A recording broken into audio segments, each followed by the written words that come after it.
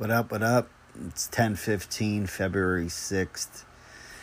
I'm about to go to bed, but I figured I'd just get on here real quick because it's just getting crazier and crazier. Like, I already knew that, everything Jesus spoke and all the things written, in the prophets about the day of the Lord, all these things. I knew it's coming soon, right? Like, you could just sense it. You could just see it I could sort of see it in my generation. Plus, I've had dreams of, seeing Jesus come back, things of that nature. And then now, after hearing about this earthquake today, in Turkey and Syria, over 4,000 dead, it's just crazy just how God's word is it's just being proven over and over again. Like, he literally said, there'd be the earthquakes, there'd be the famines, there'd be the pestilences. We've seen all this. There'd be war. He even said there'd be rumors of war. And that's even ironic because it was just like within the past week that 4-star U.S. general was saying that he sees basically a war with China within the next 5 years. So it's just unbelievable, like that even that was guessed. You know what I mean? Like that there'd be rumors of war. You know what I mean? Because war has always been going on in different countries, even in our own country, the Civil War. So it's just crazy that that's all happened, but there's nothing to fear. There's no reason to be anxious. There's no reason to worry. That's if you have your faith. If you don't have your faith, if you don't have him to trust, then I could see how right now would be a terrible time to, just be full of fear and anxiety and hopelessness, and the world is looking really dark without looking through the lens of God. And I was reading today one of my favorite passages. I'm just going to pull it up real quick and read it.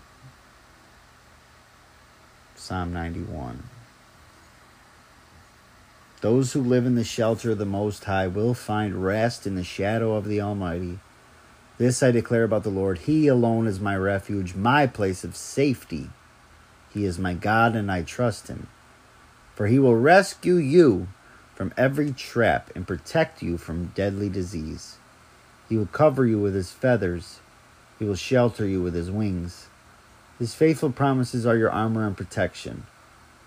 Let me repeat that.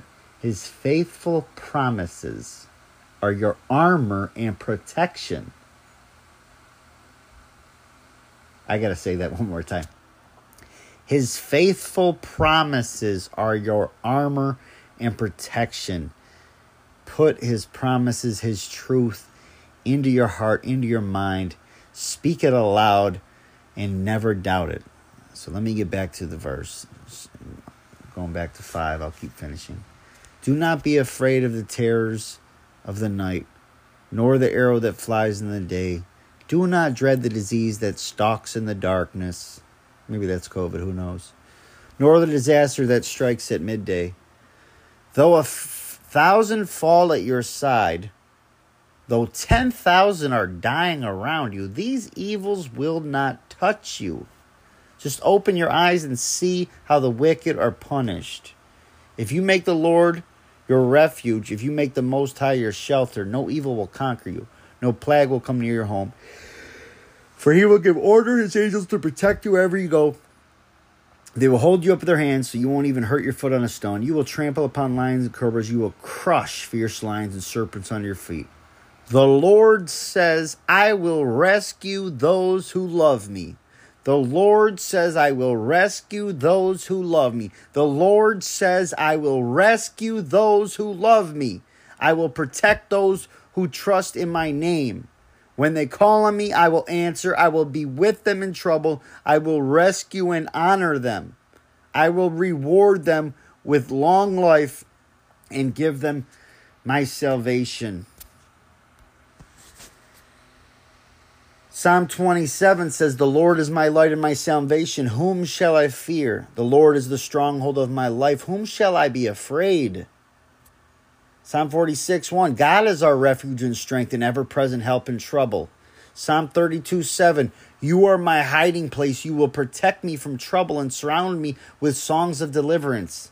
Psalm 4:8, in peace I will lie down and sleep. For you alone, Lord, make me dwell in safety.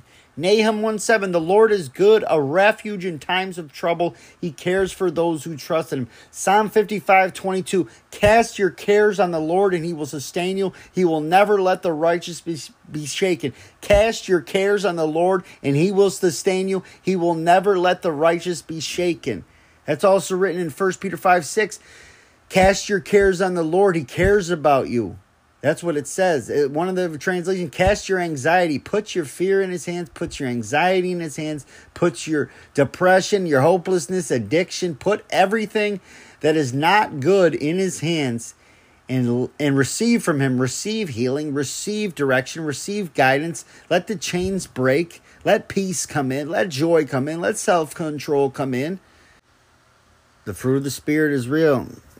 Like I said, it's in Galatians 5, I think 21 or 22. You know, and them fruits are real. I wouldn't make this stuff up, man. I wouldn't be wasting time just babbling about something that I'm not experiencing myself. If I didn't have peace, I wouldn't be telling you where to find it. If I didn't have joy, I wouldn't be telling you where to find it. If I didn't have self-control, I wouldn't be telling you where to find it. If I hadn't been healed and delivered lately, I wouldn't be telling you where to go for your healing and your deliverance. But I'm living proof that God is still alive and God is still active, because where my heart and mind was a month ago, it's in a totally different place now, all by the grace of God. So may you draw near to him and he draw near to you. I think that's James 4:8. Draw near to God and he will draw near to you. That's all it is. It's drawing near to God. Draw near, draw near, draw near, draw near. Every day, multiple times a day, go to him. And right now, I just speak a blessing over you out of Numbers 6:24. The Lord bless you and keep you.